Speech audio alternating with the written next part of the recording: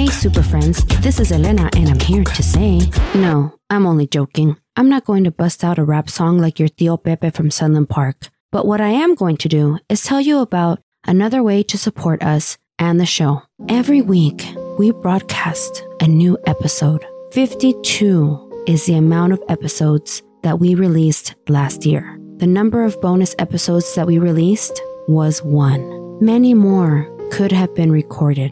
For only $2 a month, that's just 6 cents a day, you can receive our episodes a week early and ad-free. Join online and Tío Pepe will personally send you a welcome kit with your free stickers. Your donation says, we are here to help you. Please log on right now at patreon.com/technicallyaconversation. On February 6, 1945, a legend was born, Bob Marley. As a child, he was a palm reader, and his first album was not reggae, but ska. When Bob Marley and the Wailers accepted $2,000 to go home after being stranded in the UK, he promised an album in repayment and delivered. This time, not ska. We chat about his assassination attempt and how he was diagnosed with cancer, and a bit about his music. Next on Technically a Conversation.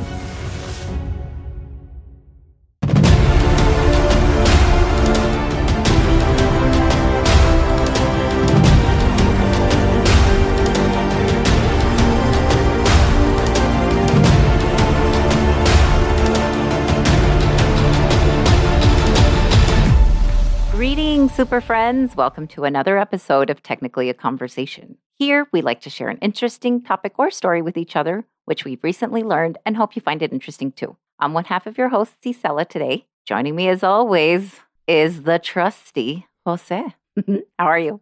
I'm doing great. How about yourself? Not bad at all. The trusty of what, may I ask? No, you're like the dependable, the trusty. Yeah. I'm the one that doesn't have a life, so I'm always available. That's so funny. We love that you're doing it as a sacrifice for us and all the super friends out there. If I didn't love doing it, I wouldn't do it. That's true. This is absolutely true. So for clarification of our super friends, I think everybody knows that you love metal, right? That's correct. You live, breathe metal. I like all music, but that's probably my favorite. Yes, I know. I was, of course, joking. I know you do like other genres besides metal. Like, for example, we both love Jessica Hernandez. Yes. We like some Jason Mraz. We even like some Sam Smith. Totally crazy. Yes. One genre that I'm not sure if we've talked about is, do you like reggae? Do you? I do not know. Oh, interesting. That's probably one of the few genres that I don't like. That and like country, right?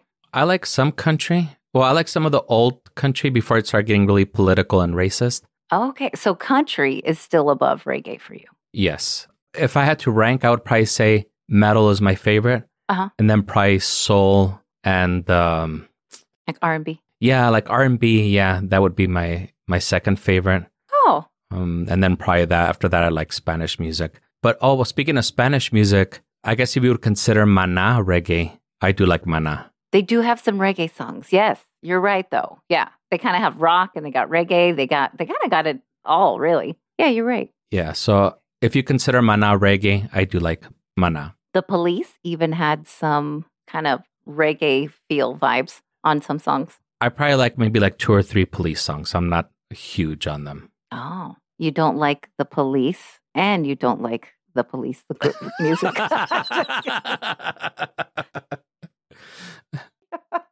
Yeah, I think I'm from the school of thought of Ice Cube, where he says, fuck the police, but with a little more force. Yes. Interesting. Okay. Well, then you're going to love this episode. All right. You know what?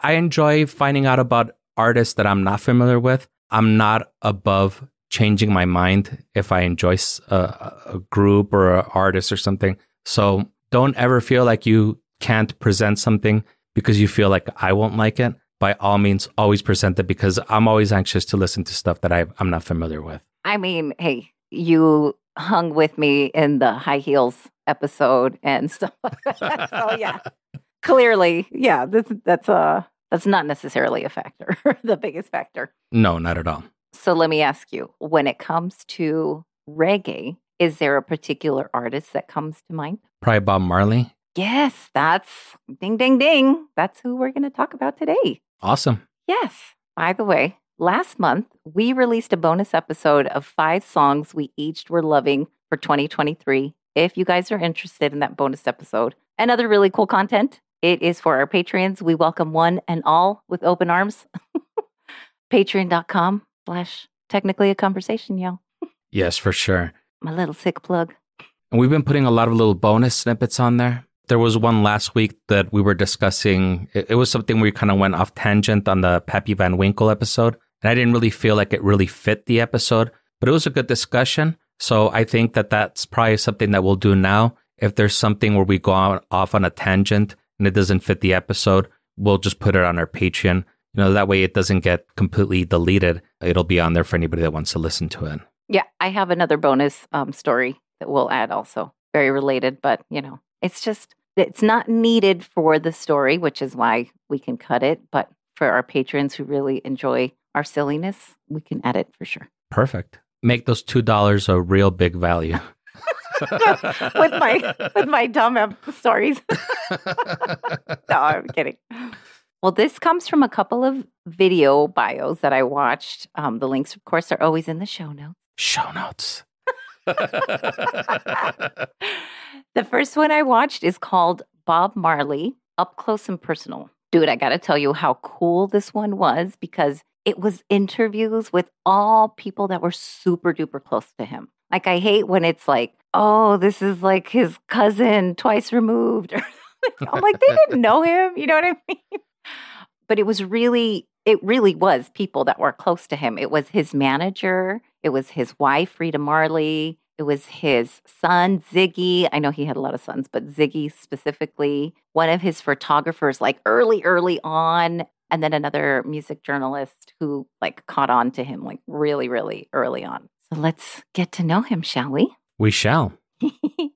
He was born in St. Parish on February 6th, 1945. Wacky first fact is he was not born Robert Marley, but Nesta Robert Marley. When Mama Marley went to the Jamaican government office, I guess I'm assuming for birth certificate and paperwork, I don't know, whatever. In a very audacious move, the officer suggested to her to change his name to Robert Nesta. And he said because Nesta sounded too girly.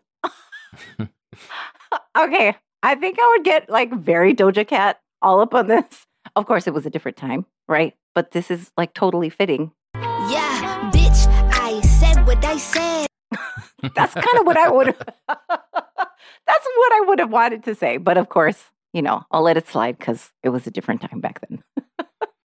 One of my uncles, his name is Gilberto. He was born here in El Paso. So when they went to go do the birth certificate, my grandmother said, his name is Gilberto. Well, I don't want to call him an idiot, but he ended up spelling Gilberto with an H instead of a G. So this presented problems for decades, especially because my grandma never looked at the birth certificate to see how it was spelled. So she kept it like that.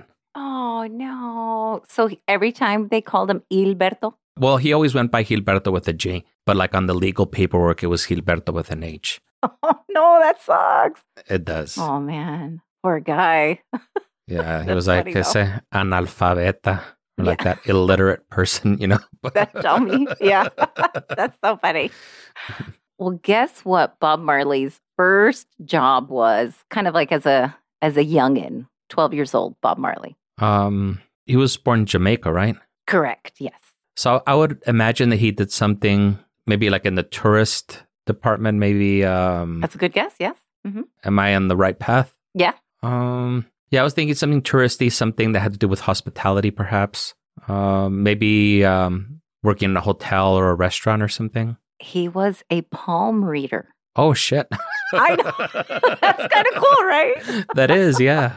I thought it was so interesting. Anyway, the weirder part is that one of his friends said that most of his predictions in some way came true. Wow.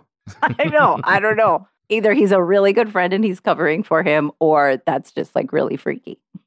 Yeah. Or he's a good mentalist. Yes, yeah. When he got older, he moved from St. Anne Parish to Trenchtown in Kingston, Jamaica. And this is actually where he started to dedicate his time to becoming a musician. At what age did you join your first band, Jose? I was in high school, so I would say maybe like 14 or 15. Oh, wow. That's really cool. Well, that's young. Okay. Yeah, we weren't any good, but I wouldn't say we were making music together. It was more like making noise together.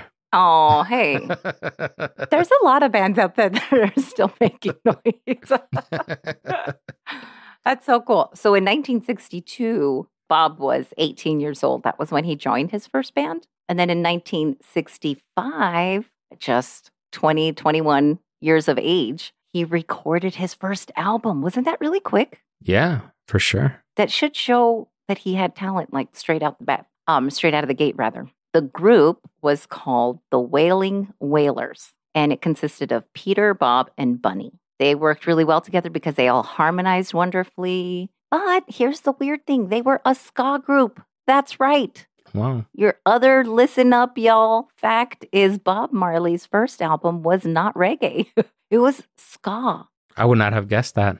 Nor would I.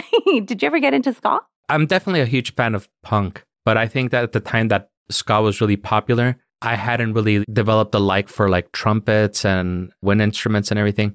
So I think that kind of put me off on it. I think if we were to go through a modern ska revival, I would probably get into it much more now because I do love horns and other wind instruments now. Yeah, they have a lot of trumpets and it's just real rich. But it's got a little punk, a little like crazy. For those of you unfamiliar with what ska is, it's just like a faster tempo than reggae, real heavy, accented on the upbeats. And just to talk about his first album, that was ska. There were a total of 12 songs on this first album, and one of them contains his most famous One Love song. I don't know if you know that song. No. Oh, it sounds super different. I'm going to play a little snippet from the Studio One YouTube. Link in the show notes again.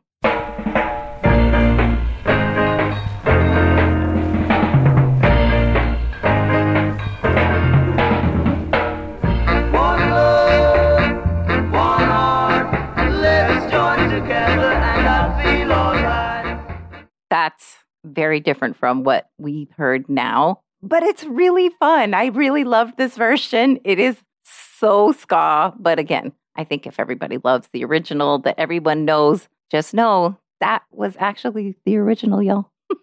So he re-released the song in another format, I guess, like as a reggae song? As a reggae song, exactly. They even covered the Tom Jones song, What's New, Pussycat? Whoa, whoa. I love Tom Jones. I love him. Well, that's in there. And you can also find that on YouTube in case anyone's curious about what that sounds like from Bob Marley. But again, we're also putting it in the show notes. It's so interesting. It's so different. Hopefully you guys enjoy it. I really liked it. The album cover is all three of them, Peter, Bunny, and Bob, with really, really short hair, almost very like Western American, just a typical male haircut. And then they have like a very traditional ska suit, skinny leg, nicely tailored, skinny tie. It was really interesting to see. This was, again, really big in Jamaica at the time, actually really everywhere. And what year was this in? 1965. Wow, I would have never imagined that ska was around that long. Yes, it really was. I was blown away by all the things that they presented in the documentary. I'm telling you, it was really cool. And it was really short. It was maybe about an hour. So hopefully, if you have time, you guys should check it out. But it was really cool. Even just to see them, like that. I was like, what? Who is that? I guess when I think of Bob Marley, I think of his, his hair everywhere and, the iconic dreads. Yeah, well, I definitely want to check out that Tom Jones cover. Oh, you got to. I have it in the show notes. Cool. Show notes. Yeah. And you know the saying, behind every successful man is a woman, right? Mm-hmm. Bob was no exception here. But also, this was literally true because one of his backup singers was, they were known as the I3s, the three ladies, was Rita Marley. She was one of the backup singers. Isn't that cool? Wow. In 1968, they had their first child together. They would go on to have 3 children together. In 1970, 71, Bob Marley started working with reggae producers, Lee Perry, Leslie Kong. Bob had started to distance himself from this quasi-American musical tone, and he was really trying to better define their own unique sound. And as fate would have it, the founder of Island Records, a man by the name of Chris Blackwell, he was looking for another band to sign and saw Bob and just saw him with such a large presence, a rock star presence is how he described him. He even said, quote, "I felt like he could be as big as Jimi Hendrix at the time."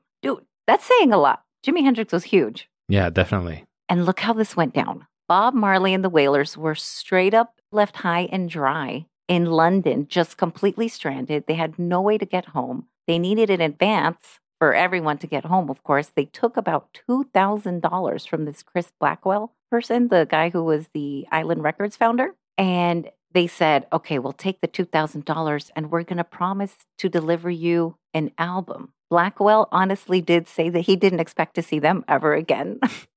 But they were men of their word, and they delivered the album, which was called Catch a Fire, and it was released in 1973. The music was changed up a little bit. The tempo was sped up slightly. They straightened up the rhythm patterns for a more kind of Western audience, people that really listened more to like rock, and they added some rock guitar. So they were trying to make it a little more palatable, but still kind of almost trying to transition it. This is how they ended up with more of a fusion of reggae and rock. And there's a really good song. It's called Concrete Jungle off that album. And Stir It Up is also on there. It's a great one. I don't know if you know that one, but Stir It Up, Little Dot. It's a really, really great song. It doesn't sound familiar, but if it has rock guitars, I'll probably check it out. Yeah. Oh, I think Concrete Jungle is pretty cool. I think you would like that one for sure. Cool. On the cover art, Bob is smoking the Jamaican herb, shall we say, the ganja.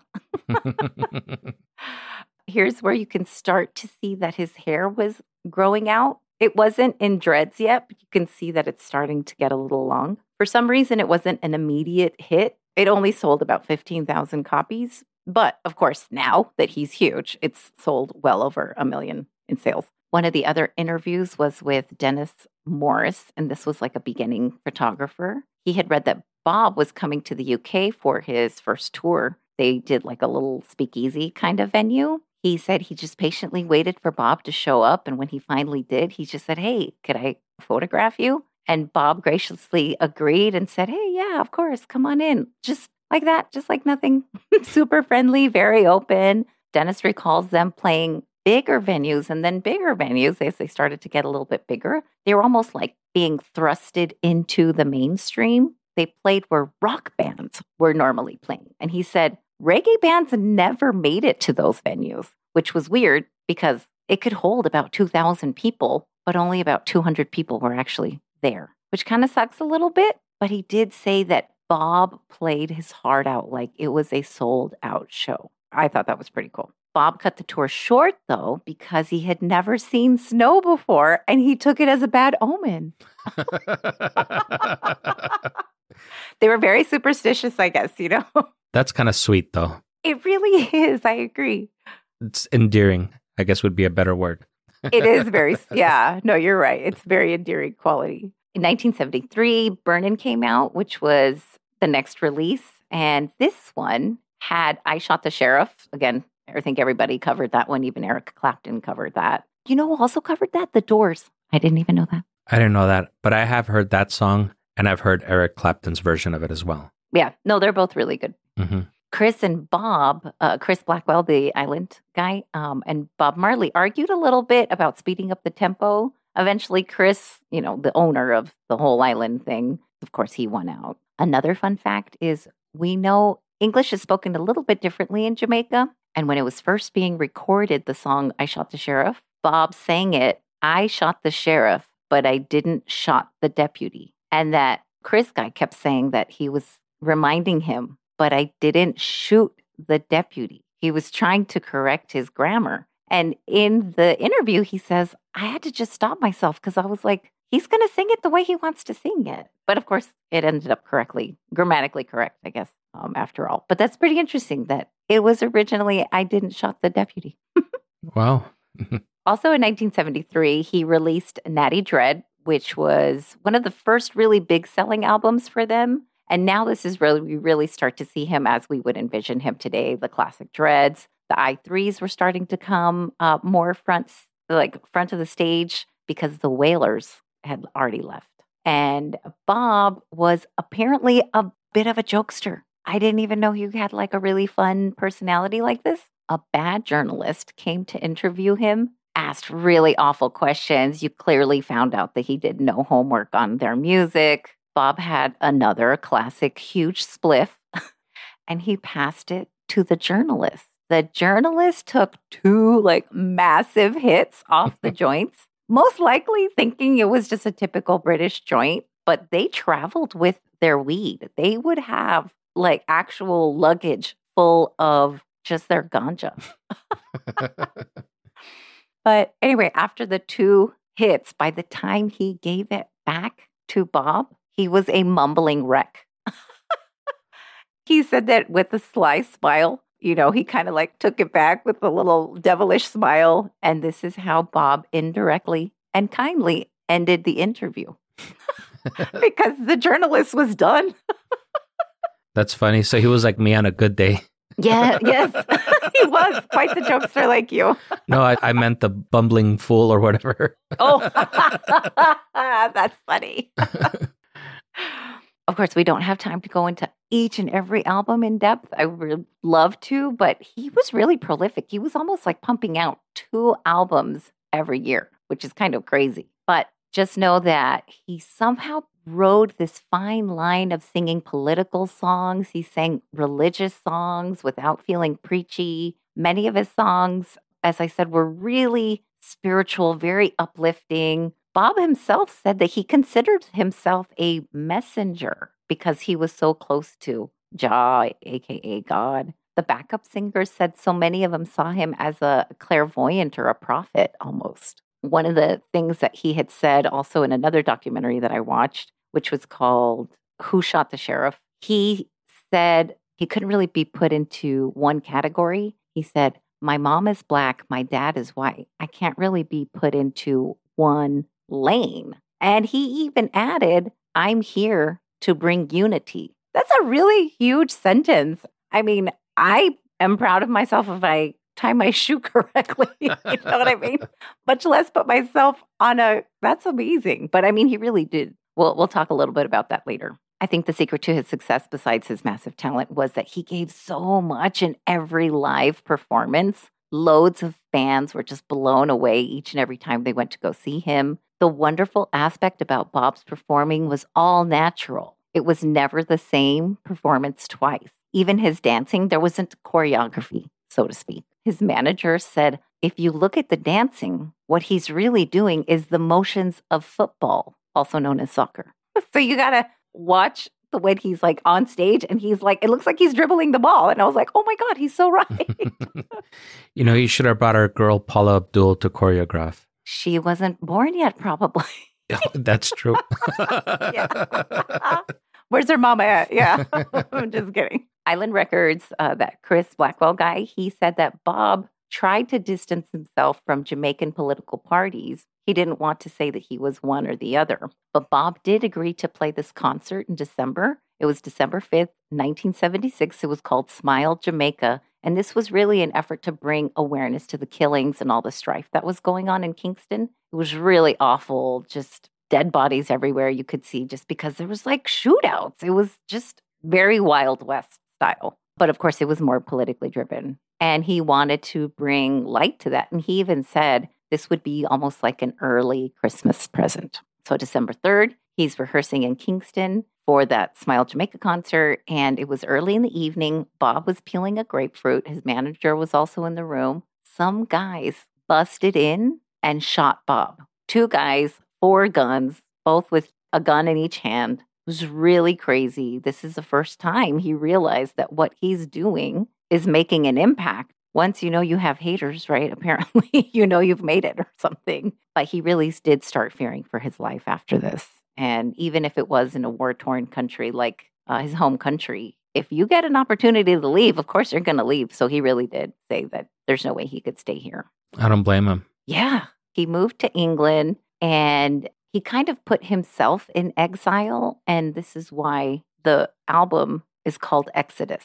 And it was a really great album. And everyone kept saying, because he felt so comfortable and secure in England, that's why he was able to make such a beautiful album like that. Here's a good time to cut to commercial, but when we return, we'll find out how he got diagnosed with cancer.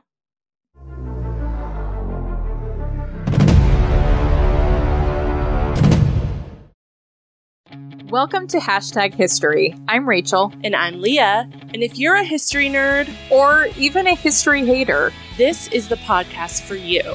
Even if history was your least favorite subject in school, we can guarantee you will like this podcast because we talk about all the things that your history textbooks did not. Things like how the Bonnie Prince Charles and his Jacobite uprising was a bit of a disaster. Yeah, or how the pharaoh Akhenaten was so disliked by Egyptians that they literally purged his name from nearly all of their records and pretended like he had never existed. And we do all of this while drinking and rating a custom-made cocktail specific to that week's topic. So grab a drink, take a seat, and hang out with us each week as we learn all about history's greatest stories of controversy, conspiracy, and corruption.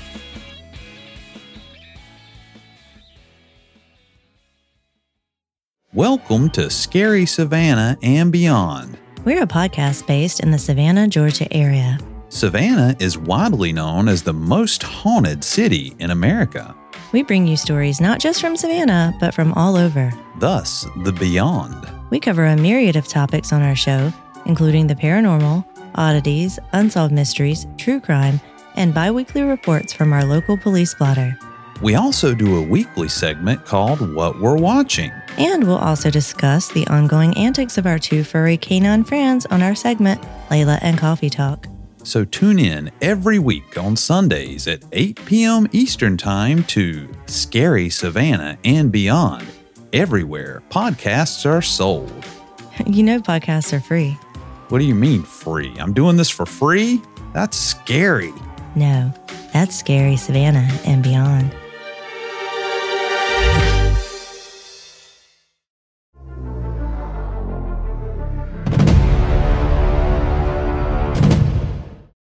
Welcome back. We're back. Did you have a lovely break? I did. I just sat here quietly. Yeah, so did I. Clearing my throat. I was like, So before we left, we were talking about the album Exodus. It was still very political, talking about illogical killings and death. This is why the people of Jamaica loved him, though. He was really putting into words and songs, really, all the heartaches, the battles that they were going through. He also sang about the connection between him and his fans in this song called Natural Mystic. It was really a reflection of his life where there was love songs. He was seeing shows himself. He was playing football. And by football, of course, I mean soccer. The real football. The real football. Not the American football. No, not the Cowboys football. Right. But the album was a huge smash. Time magazine labeled it the album of the century. That's huge for a reggae album. So you can get an idea of the heights that he had actually reached. During the tour of Exodus in 1977, doctors had diagnosed melanoma, which is a skin cancer, in Bob's right foot. This is why a part of his big toe was removed in hopes to prevent the spread of cancer. But sadly, it did not. Dennis, the photographer that we had mentioned earlier, he was actually there in Germany when Bob was injured. It was a day off from performance. He was playing soccer. He kind of got tackled a little bit. And this is how he hurt his toe to the point where his toenail came off. Oh, God. Yeah, but the toe wouldn't heal for months. And no one thought anything was serious, which I guess should have been the first clue. In 1978, he released Kaya album. It had some love songs again there. He lived in Miami for about 5 months at this time, and he lived with his mom. He had his children with him. All was great with the world. So this particular album is much lighter. He was still married to Rita, but actually was in a relationship with Cindy Breakspear. She was a former beauty queen. She was the Miss World. Very beautiful Oh, wow. Yeah.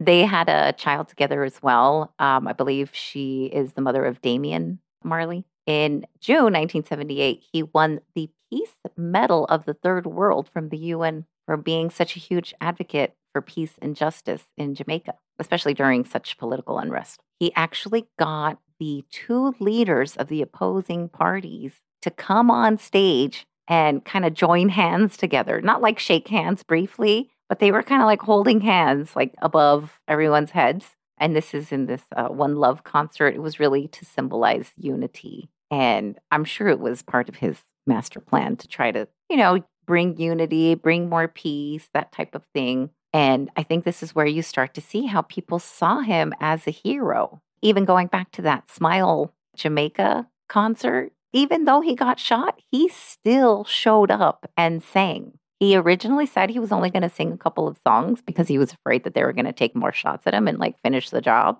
But he ended up playing over an hour, and he opened up his shirt and kind of showed where like bullets had grazed him. Well, he really did get shot in the arm too, though, but there was some bullet grazing, I guess, on his chest. And he showed it and everybody went crazy. And this is where he was like, "You can't kill me." It was pretty ballsy. This is where he starts to really elevate to this legendary status, I guess, Right. So that same day that he got shot at, he still performed. 2 days later, he did. Oh, 2 days later. Yeah, he was rehearsing on the 3rd, and on the 5th was the concert. Oh, okay. I thought he got shot at that same day that he performed. I was like, oh my God, like he didn't even take like a break or anything. I would have at least smoked a cigarette or something. Right? No. I mean, still being released, like that's pretty crazy. That's very ballsy. Yeah, that is. It is a lot. He had every right to stay home and, but he was like, no, I'm going to show everyone that I'm still here and I'm still alive. I thought it was really fucking amazing. Yeah, I would have been like, peace out, and took off. I'm going to England. There's no guns there. Yeah, everybody loves me. Yeah. His last album he released was, at least while he was still alive, was called Uprising. The album was the last push to get these uplifting messages in the forms of songs. There was a song called Redemption Song. It's really beautiful. It's just him. It's an acoustic guitar. It's very much a reflection of his life. A part of the lyrics says that these songs of freedom is all he ever has. It's really beautiful. Hopefully everybody is familiar with the song. If not, hopefully you get familiar with it. But it was really a simpler song that really got back to the roots of reggae, which I think is really beautiful and poetic at the same time, because he really ended where he started, at least not with ska, but really where it all started with him. You know what I mean? Like reggae, like just kind of plain reggae. Dennis went to see him one of the last times. He said he wasn't his usual self, where he was like, Bob would normally tease him and he'd be like, "Oh, English boy." He would call him like these funny little, like tease him with certain names. But rather this time he had a very serious conversation about what life was all about. Bob played him a song, which Dennis didn't recognize because I guess it hadn't come out yet, but it was actually the Redemption Song. When Bob died in May of 1981, there were a ton of people who said reggae also died. But even Ziggy Marley, his son, said there's not just one type of reggae. It's not one person. Music is not defined by just one person. So I really love the fact that he, of course, loves his dad and respects his dad. But he was like, no, like our people can still have this, even though my dad has passed. So I knew that he had died of cancer, but it was skin cancer that he died of? Yeah, it was a really rare form of melanoma. It wasn't just like a regular melanoma, but it was a very rare form of melanoma. I guess I had always assumed that he died of lung cancer from all the smoking. No, that lungs were tip top, I guess.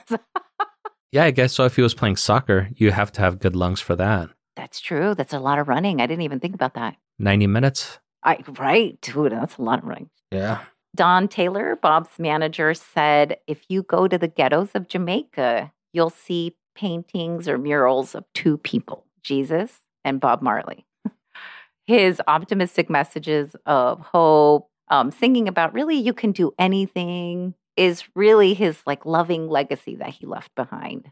He really did fight to unite not just his own country, but like everywhere. Did you know that when the Berlin Wall came down, one of his songs was playing? I did not. I always assumed there was the Wind of Dreams, or was it the Wind of Change? Oh, the sound of change or something. Oh, yeah, that one. Yeah, the wind of change from the Scorpions. Well, I'm sure that could have been played too. Who knows? Because I'm sure it didn't come down in one song. So it could have been a bunch, yeah. Yeah, I'm sure they played several albums during the falling. Hasselhoff in there too. Yeah, exactly. Well, Hasselhoff is very big in Germany. I know. That's why I said it. Yes. It's funny. I actually saw a performance of him in Germany, and like the people were going crazy, like if it was like Michael Jackson or some shit. Yeah, they're crying. Yeah. It's really wild to see how much they love him. I was like, are we talking about the same guy? Well, I love the Hoff just because I grew up watching Knight Rider. So I love him, but I mean, his music is not great. Agreed. I loved Knight Rider mostly because I wanted his car. Yes. But yes. So Bunny Wailer said that Bob Marley is ever present. And then he still added ever. That's really comforting, I think, for all of who were really close to him. Those just in the studio with him and just hung out with him, to know that he's ever present. I think that's great. I should note that he had 12 kids. Oh my God. He was busy. He adopted one from Rita's first relationship. Many of his kids are musicians. One is married to Lauryn Hill. If you guys don't know who Lauryn Hill is, hit yourself on the head. I'm just kidding. I'm kidding. Last interesting tidbit. First, let me ask you a question. Did you ever go to a concert just to see the opening act? I think a lot of the concerts that I go to now are just to see the opening act. Interesting. Okay, cool. Actually, this last concert that I went to with our friend Elba. Yes. We went just to see the opening act, and then we didn't really stick around for anything else. Okay, well, remind me to tell you a story. That'll be for our patrons a little bit later about that too. And then did you ever end up going to a concert where it turned out the opener was better than the headliner? Usually when I went to go see the opening act was better. That's interesting. Wow. That's super cool, actually. In 1973, Sly and the Family Stone, they were on tour and they invited Bob Marley and the Wailers to open for them. But after just 4 shows, Sly said sayonara to Bob and the Wailers because they were getting more attention than the headlining band. Wow. Can you believe it? Dude, we can't have that, Jose. I remember hearing that about Ozzy Osbourne too. The first time he went on tour with Metallica was opening up for Ozzy. And everybody was so blown away by Metallica that when Ozzy came out, there was no way he could deliver the same energy. Of course, that makes sense. Yeah, and he was really disappointed that how good they were. But see, kudos to him because he didn't cut him out. He was just like, all right, this guy's better. Like, cool. Yeah. Sly was like, we are not having any of that. You gotta go. That is very dickish, I feel. It's pretty petty. Yeah, it's a little petty. Another interesting fun fact that we'll close out with is February 6th is Bob Marley Day because, of course, that's his birthday. It's celebrated also in Canada and in LA, but in LA, for some reason, it's celebrated August 7th. I don't know why. Maybe August is February in the metric system. Yeah. Who understands Californians sometimes? Yeah, who knows? I don't know. Yeah. Is there any cool standouts on this particular bio that we talked about today? I do think that it's very remarkable that he was able to be so optimistic and have such a positive message despite all the violence that was going on around him. Yeah, I agree with that statement completely. I can really see how people really looked up to him, and he just sounded like a very vibrant, upbeat person, despite being shot too. He was like, fuck it, I'm going to sing up here too. Still, who cares? That's really nuts. Yeah, that is very remarkable. I think that that's a quality that many more of us should have. Because I know with me, I usually get negative and bitter once things start going south for me. Yeah, I think it's good to try to remember Bob and his positive ways. And yeah, absolutely. Pull yourself out of the rut. Like, if anything, you haven't been shot. So that's definitely a good thing you've got going for you. I've been shot at, but I have not been shot. Scary. Okay. Remind me to cancel our next dinner. They're going to kill you off. I haven't been shot at for over 20 years, so we'll be okay, I think. acceptable. Okay. And actually, I don't think that was meant for us. So. Oh, good. Okay. Just caught in the crosshairs. That's okay. Yep. Yeah. We had someone write in and we wanted to give them a special shout out. Zoe, thank you so much for sending us the email, and we hope you're fully recovered by now. Yes. And just for some context, she said that she's been sick for a few days and she's been going through our podcast, and our podcast has been keeping her company while she's been sick. So thank you so much for discovering us, and we hope that you continue enjoying our episodes. Yes. Buckle in. It's a crazy, wild ride, as you can tell. Yes. And get better soon. Yes. Hopefully you're all nice and recovered back to 100%. Also, a special thank you to our Patreons, Sophia, Natasha, Eric, and Angie. Thank you so, so much, you guys. You really do make this possible, this wackiness possible. We blame you. Just kidding. We hope you've been entertained by our chat and invite you to join us again next week. If you're enjoying the show, please leave us a review, hopefully a 5-star one. Tell a friend and subscribe wherever you're listening to this podcast. Yeah. Follow us on all the socials at Greetings TAC. Email us at greetingstac@gmail.com or leave us a voicemail at 915-317-6669 if you have a story to share with us about how you first discovered Bob Marley or anybody. Or ganja. Oh, no.